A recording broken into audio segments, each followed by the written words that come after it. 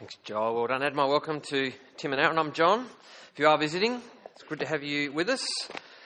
And you've probably picked up, we're working our way through this magnificent book called Isaiah.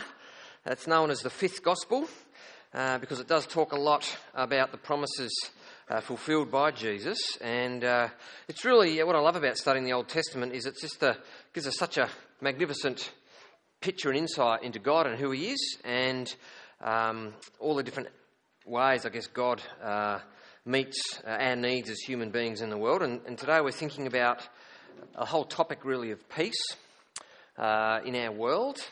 And so I want to start off asking you a question. And this is going to reflect which decade you grew up in, okay? So how many songs about love and peace do you know? And do you have a favourite? You know, an all-time favourite about sort of, you know, that sort of peace song for your generation. And I thought, you're sitting there thinking you're stumped. So I thought I'd help you out. So I've asked my DJ, that's Aaron, he's done a mashup of some of the greats. It's not a mashup, what is it? Just... Oh, there you go. All right. See, I don't even know what he's done, but anyway, he's prepared something magnificent to get us thinking about peace. And maybe one of these songs might connect with you. So have a look at this.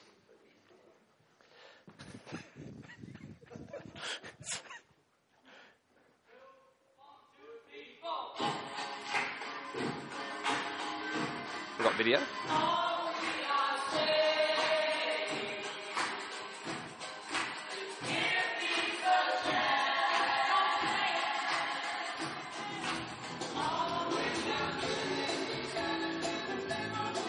You can get up and dance, boogie, if you need to.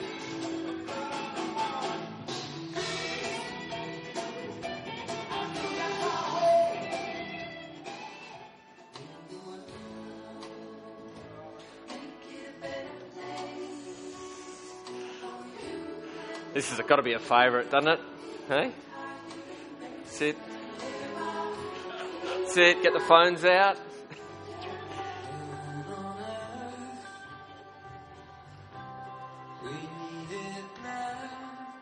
Sit.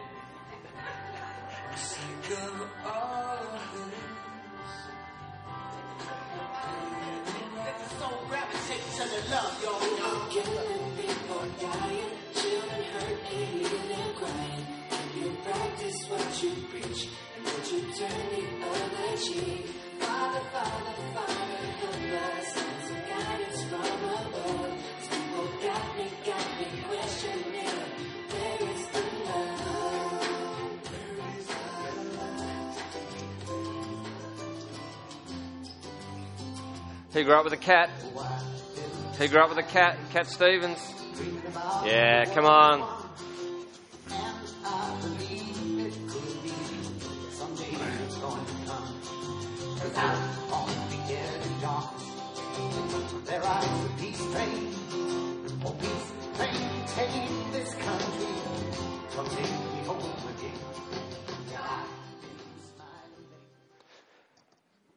Cool. I think we found about... How many did you find? There's a whole list of them. So, did one of them stick out for you? The fave? Several years ago, Gita and I went and saw a show called Peace Train that Darren Coggan was doing on the life story of Cat Stevens. It was just unbelievable, like just how many... remembering how many great hits that he wrote. But born in London in 1948, he was a boy at the age of 18, and... He changed his name from Stephen Dimitri Giorgio. Don't know why he didn't keep that one as an artist. But anyway, to Cat Stevens. And obviously a post-World War II baby. He grew up through that whole post-World War era, like with the Korean War, the Vietnam War, through all that political unrest, the Cold War, fear of nuclear holocaust. And his songs, of course, are just filled for yearning and hope. For that generation. You know, I've been dreaming lately, or smiling lately, dreaming about the world as one. I believe it could be. Someday it's going to come, because out on the edge of darkness there rides a peace train. Oh, peace train, take this country. Come, take me home again. And it's a song for a nation, a song for a world at war. During the Cat Stevens show, Darryl Coggan, he asked a question. He said, why did everyone love the cat and his music? He just said, well, like a can opener. His lyrics put into words what a whole generation was feeling and thinking and looking for, and something I think U2 has done for that sort of later generation, and others continue to do it today. But I wonder, look, out of all of that, and maybe your song wasn't in that little hit list, that wasn't a mashup. It was just songs, one in a row. There might be a name for that, I don't know. But anyway, what is the music that does it for you at the moment, that you just love listening to, that you turn on, and you just really connect with, helps get you through your day? Peace, it's one of those things that you hear bandied around. We sort of talk about it, we long for it, search for it, sing about it, vote for it. We really, really yearn for it. When some of those relationships and people that are dear to us are at unrest and not at peace. This is what makes the Bible and books like Isaiah absolutely timeless. Even though these words are 800 years, they were spoken by the prophet Isaiah before Jesus turned up. Isaiah's world is our world. Nothing much has changed. These words from Isaiah, they lift us from our sort of day-to-day and navel-gazing, lift us from our petty agendas to the God of this world, the God who rules the universe. And they revive us. They invite us to come and actually sit with them and to believe in them. This week, in the sort of the cycle, the news cycle it's been this week, one of the headlines has been Hawthorn footballer Jared Ruffhead goes in for his routine 12-monthly sort of body scan. He had a little melanoma just cut out of his lip here last week, and they found spots in his organs. Absolutely gutted. And Mark Robinson, who's a football reporter, he wrote, back page, we write and talk about football as if it's life or death or whatever your code is. But this makes everyone take a step back. That is, when this stuff happens, suddenly it puts things into perspective. That's true, isn't it? And so these words of promise and hope, they're spoken, as I said, hundreds of years before Jesus, fulfilled by Jesus.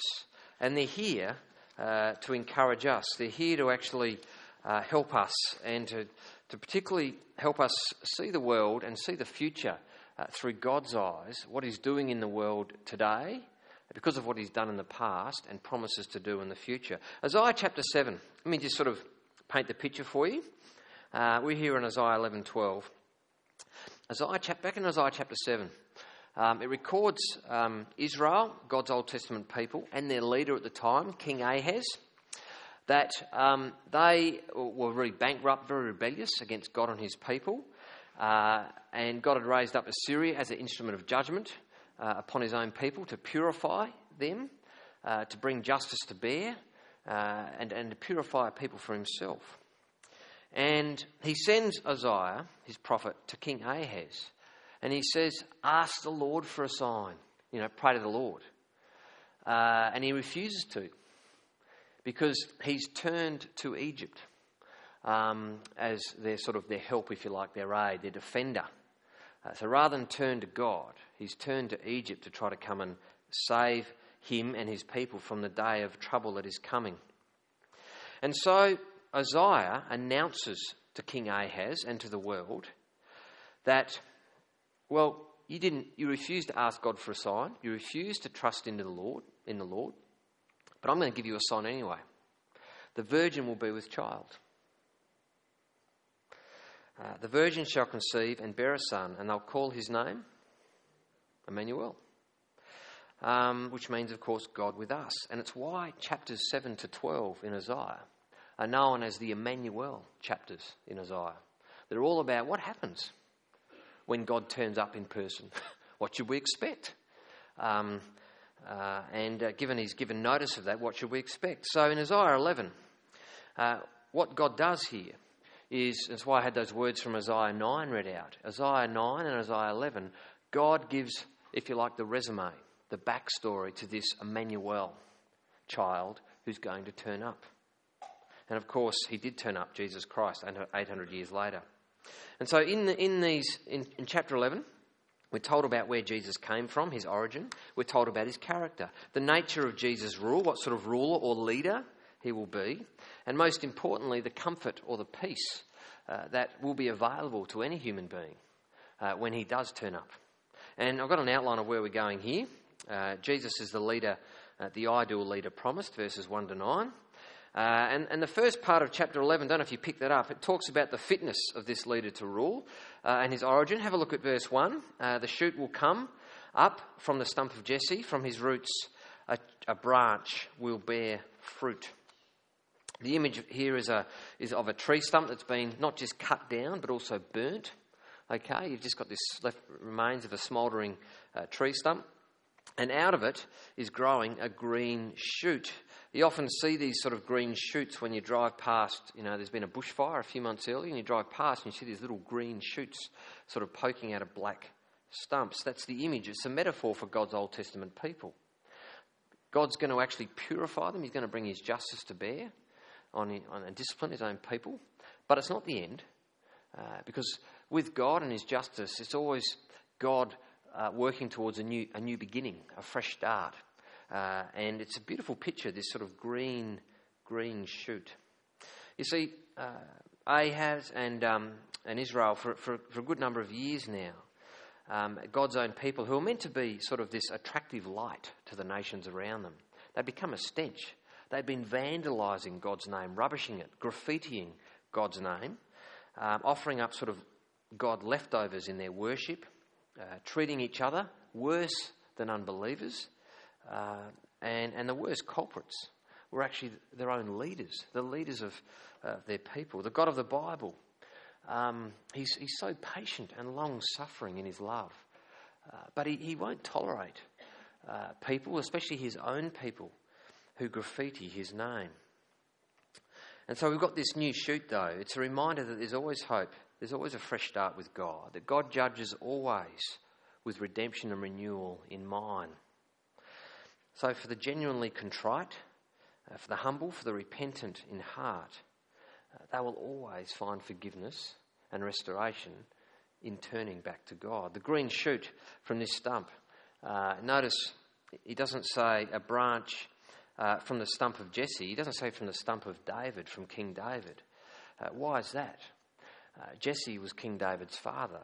Well, it's simply because this fresh start, this new thing that God is going to do, it's a brand new beginning. It's a new David, a new King David. Except what we've got here is the ultimate upgrade. So all of the sort of defects that the first King David had, none of them with his son. When this king comes, he is the ultimate upgrade, the perfect king. And so every Christmas we remember that Jesus came. And he came so humble in origin, born in an animal feed trough. Jesus, God's fresh green shoot, Emmanuel, come to save his people from sin.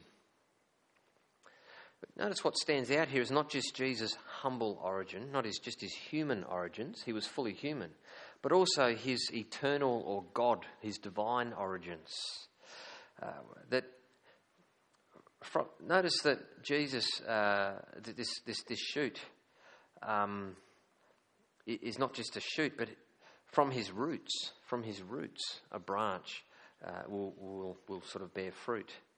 And so the Sudoku question, the question that has been a stumbling block for many people since Jesus turned up, is how can God's king be the root of Jesse as well as the branch of Jesse? And again, it's just one of so many allusions and indications of God pointing us that when this Emmanuel child turns up, be fully human, born in the line of David, but also be fully God, 100% human, 100% God, always at the same time.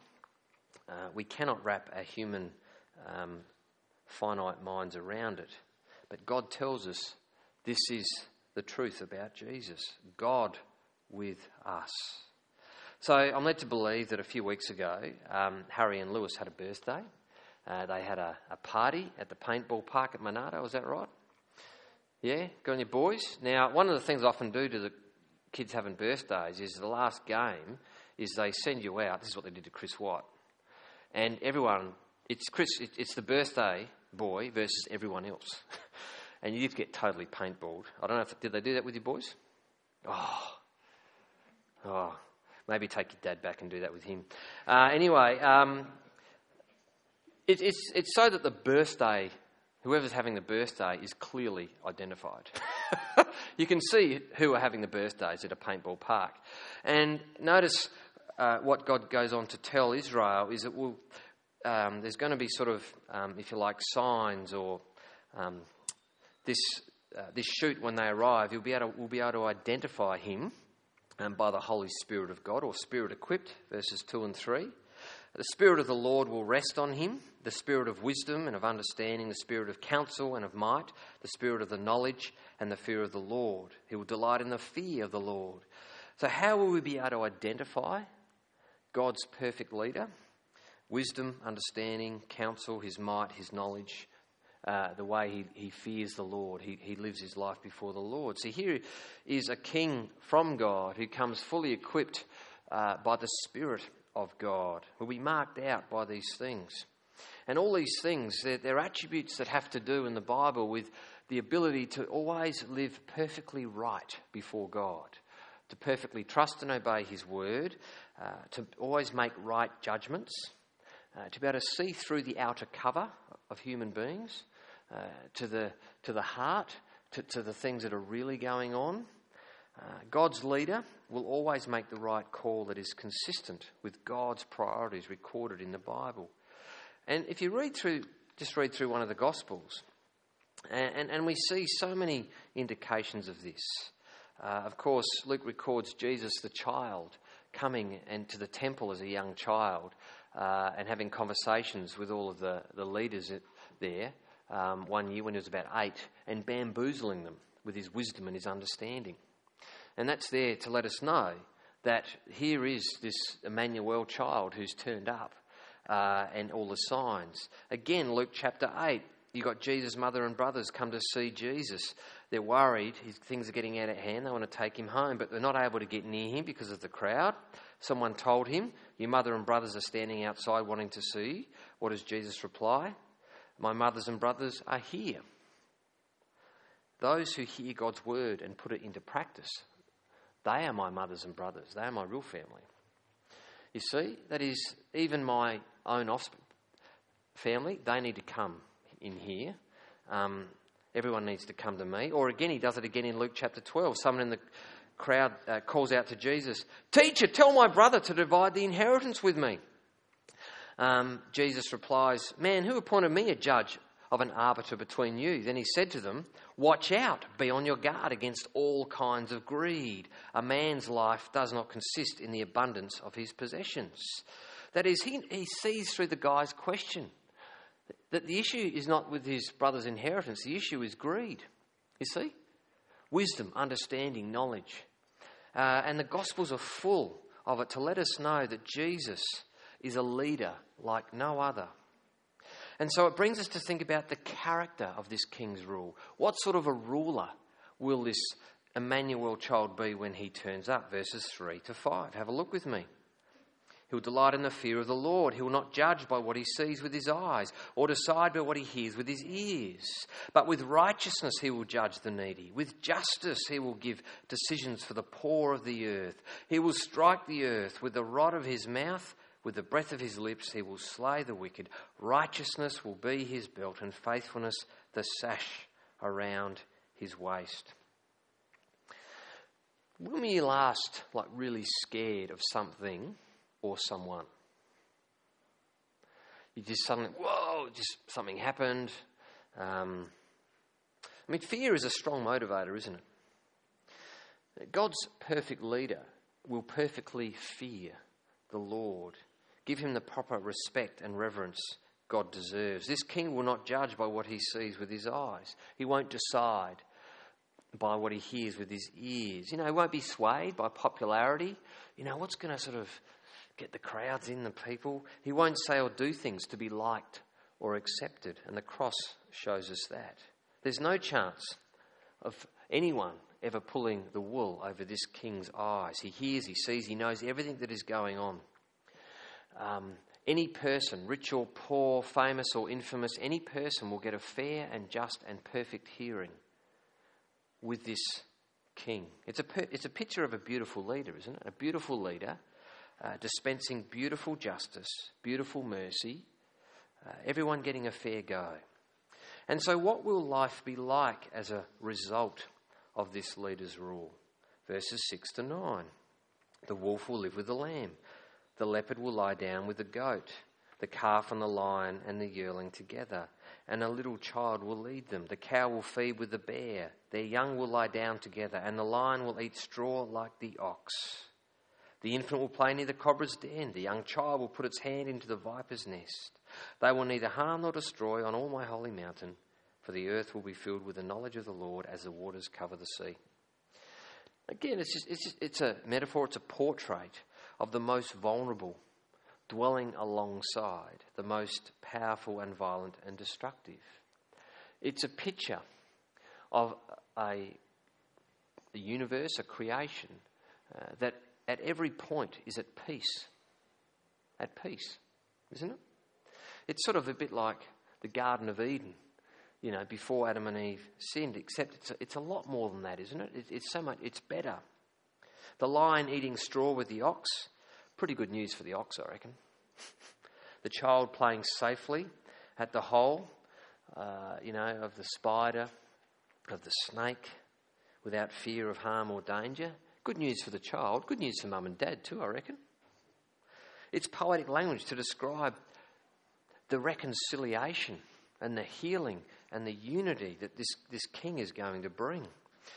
A reconciliation between people who are at enmity, people who are at enmity with God, reconciled, people who are at enmity with others, reconciled, a world that is groaning as a consequence of people's greed and sin and everything.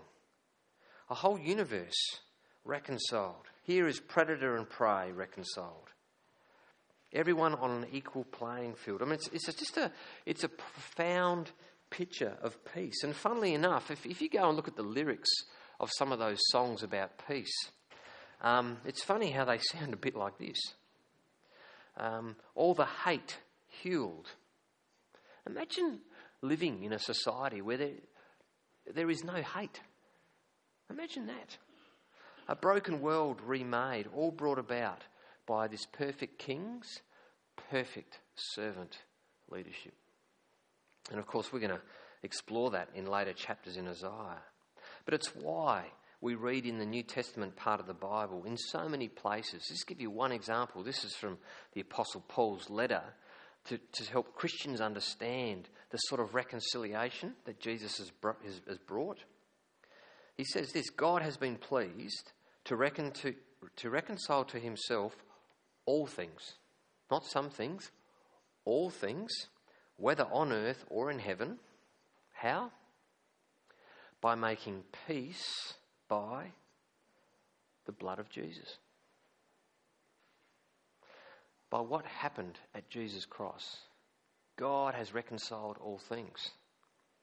It's like a mate of mine. He woke up early one Saturday morning, and he, as he likes to do, he wakes up a bit earlier before his kids so he can have his coffee, read the paper and stuff. But one of his daughters woke up earlier than usual and came out, Daddy, can you play with me? And, So anyway, he noticed in the paper this big picture of a world. So he cut it up and sent it off. You go and put the world back together. Anyway, he's settling into reading his paper, and she comes back, and it's done. It's done in 10 minutes. How'd you do that? And she goes, "Oh, Daddy, on the back is a picture of a man. So if you make the man perfect, the world is perfect." Pretty clever 3-year-old, but anyway. But that's what's being said here. Is God has made the perfect man, the perfect leader for us.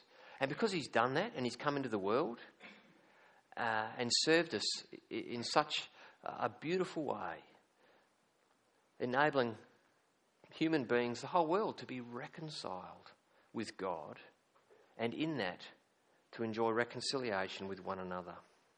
Now, of course, we're not there yet. We're not there yet. God has made the man right. His name is Jesus, Emmanuel, God with us. And the idea of needing to respond in to this man is really where the second half of Isaiah 11 goes. The need to respond and rally to God's perfect leader, God's perfect king. If you're going to be part of God's peace project, a bit like Cat Stevens' peace train, you've got to get on the train. You know, you can sort of, there's no point if you sort of stand there and wave. You actually got to get on the train. And that's the point of the second half of this chapter from verses 10 and 11. Just have a look at verse 10 and verse 12 with me. Verse 10 and verse 12. In that day, the root of Jesse will stand as a banner for the peoples. The nations will rally to him, and his place of rest will be glorious. And again, verse 12. He'll raise a banner for the nations and gather the exiles of Israel. He will assemble the scattered people of Judah from the four quarters of the earth. So his own people, Judah and Israel, who are scattered, the nations who are scattered, doesn't matter. When this leader comes and God raises him up, raises the banner, it'll be for any human being who will come and rally to this king. Jesus himself alluded to this text in John chapter 12 when he said, "But when I," speaking about himself, "when I am lifted up from the earth, I will draw all men to myself." He said this to show what kind of death he was going to die. You see, Jesus being lifted up on his cross is God and his own Son drawing the whole world, the nations, to themselves. And of course, we've got the resurrection to let us know that God really has done it, to point us to the cross, that God really has done this. This invitation to come, to rally and get on God's peace train, to come and be part of God reconciling all things to himself. It happens as individual human beings respond and rally to this King. And so every time we share the message of the gospel with someone, we're sharing the most beautiful, life-saving, powerful news we can in the world. You want to make a difference in the world with peace? That's how you do it. You actually live out the gospel and you share it with your fellow human beings. Because it's through Jesus, through the message of the cross, that God is reconciling all things. And it's only the message of the cross that has the power of God to be able to regenerate and reform the human heart where the real problem for hate and all those things reside. God's doing some really cool things at TVE at the moment. And there's a guy coming along, a young lad called, I'll just call him T. He's been coming, invited by Lachlan, come in the last 3 weeks. And anyway, the reason T has started coming is because a few months earlier, his mum went over to New Zealand. Well, why did she go to New Zealand? Well, because when they immigrated out from China, that's where they lived. And they made friends. And so she went back to visit her friends. A good number of them had become Christians. They'd rallied to God's King. And she just couldn't believe how different they were. And you know how you don't see people for a while, then you go back and see them and you notice how much they've changed as opposed to when you live with them, every day. She just couldn't believe it. And so when she came back to Australia, the first thing she did was I've got to go and check this Jesus person out. Maybe he can do that for my life as well. And that's what she's doing. And it turns out that her son, T, has been struggling and increasingly unhappy with his life, trying to find meaning and purpose. I love the way God works. It just happened that he bumped into Lachlan, an old friend he studied with, hadn't seen him for quite a while. And Lachlan goes, "Oh, you should come to my church." He comes. He was primed, he was ready. And it's just great to see what's going on there. He's also started coming to the young adults prayer and Bible study group on Wednesday night. He started to pray, to talk to God, to see what it feels like. That's pretty cool, isn't it, after 3 weeks? And I've noticed that he's started to join in with the songs as well. He started to sing. And there are other people like T at TBE, and maybe there are some people here like that this morning. But it brings us really to the pointy end of God's application for every one of us this morning. Okay, every one of us this morning. Is it time for you, for I, to start meaningfully praising this King? Meaningfully praise God's King. Because that day promised by Isaiah, it's come, the cross. And the New Testament makes it very clear that for human beings like you and I, when it talks about, so in chapter 12, in that day, you will say, in that day is today. That day is the day you hear the gospel. That is the day for you and I. And again, that day is today. And this sort of, like a sort of a 5-part symphony, that's how Isaiah works. Chapters 1 to 12 is the first act. Notice how chapter 12 ends, with everyone praising God and praising this King as Saviour. And that's how every act ends in Isaiah.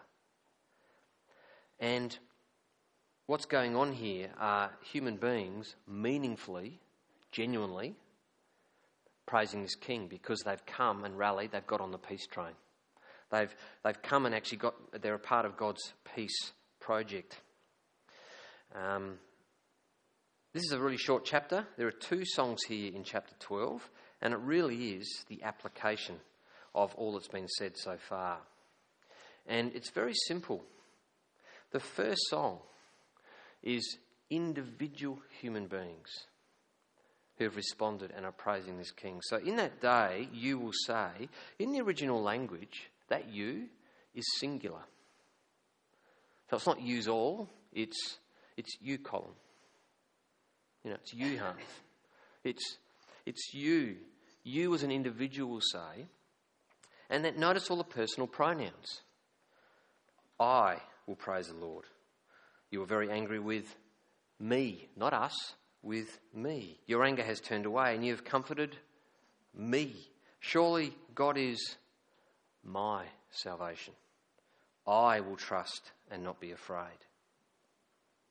The Lord himself is my strength and my defence. He has become my salvation. Authentic faith. The word there for praise is the same word for giving thanks to God, being overwhelmed with thankfulness to someone else.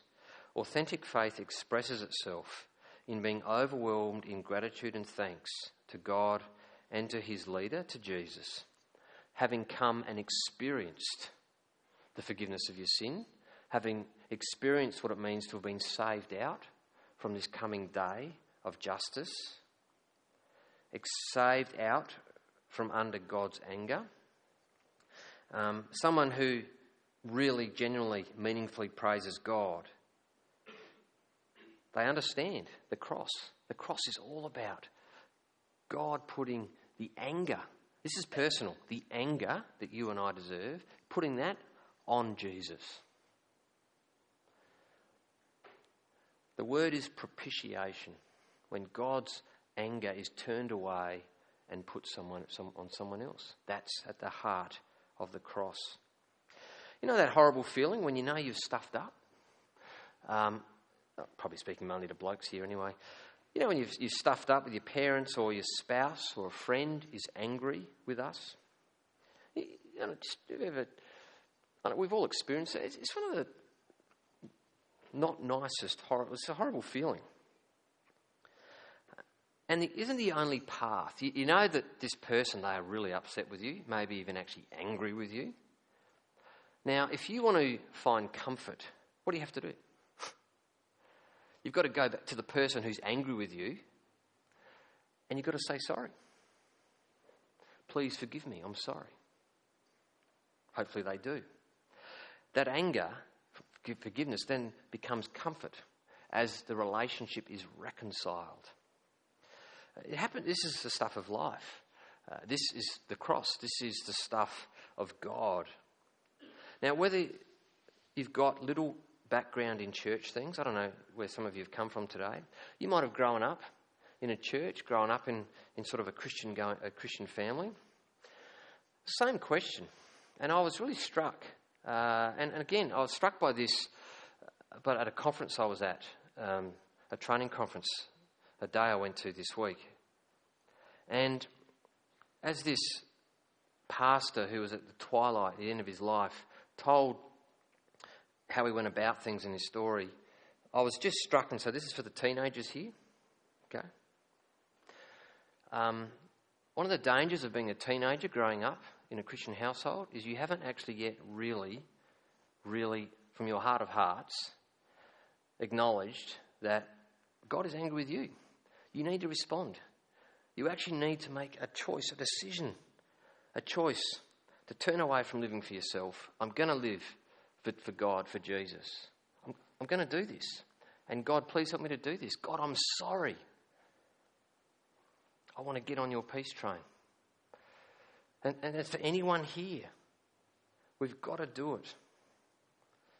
Doesn't matter whether you've grown up in a Christian family or this is the first time you've heard the Christian gospel. Surely God is my salvation. I will trust and not be afraid. The Lord himself is my strength and my defence. He has become my salvation. God's even given us the song to sing. We don't have to write it. Here it is, the song of salvation. And will you make this your song of salvation? Have you done it yet? Are you singing salvation's song? Will you make this God your saviour? Because if you aren't really singing this song yet, there's a good chance you haven't actually really made this God your saviour. And that's what God's inviting you to do here in Isaiah, all of us, right now, to humble ourselves, come to this King, to say sorry, ask for forgiveness, and start singing like you really mean it. Singing salvation's song. In a few moments, we're going to remember Jesus' death in the Lord's Supper. And I'm going to invite all of us to pray the prayer of confession like you mean it. And to sing salvation's song like it really is your song. I would invite you to do that. Because Jesus' death for you and I is God saying, I love you, I forgive you, and I really, really mean it.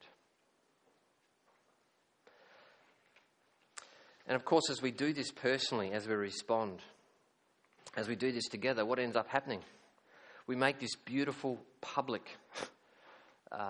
song, don't we? Together.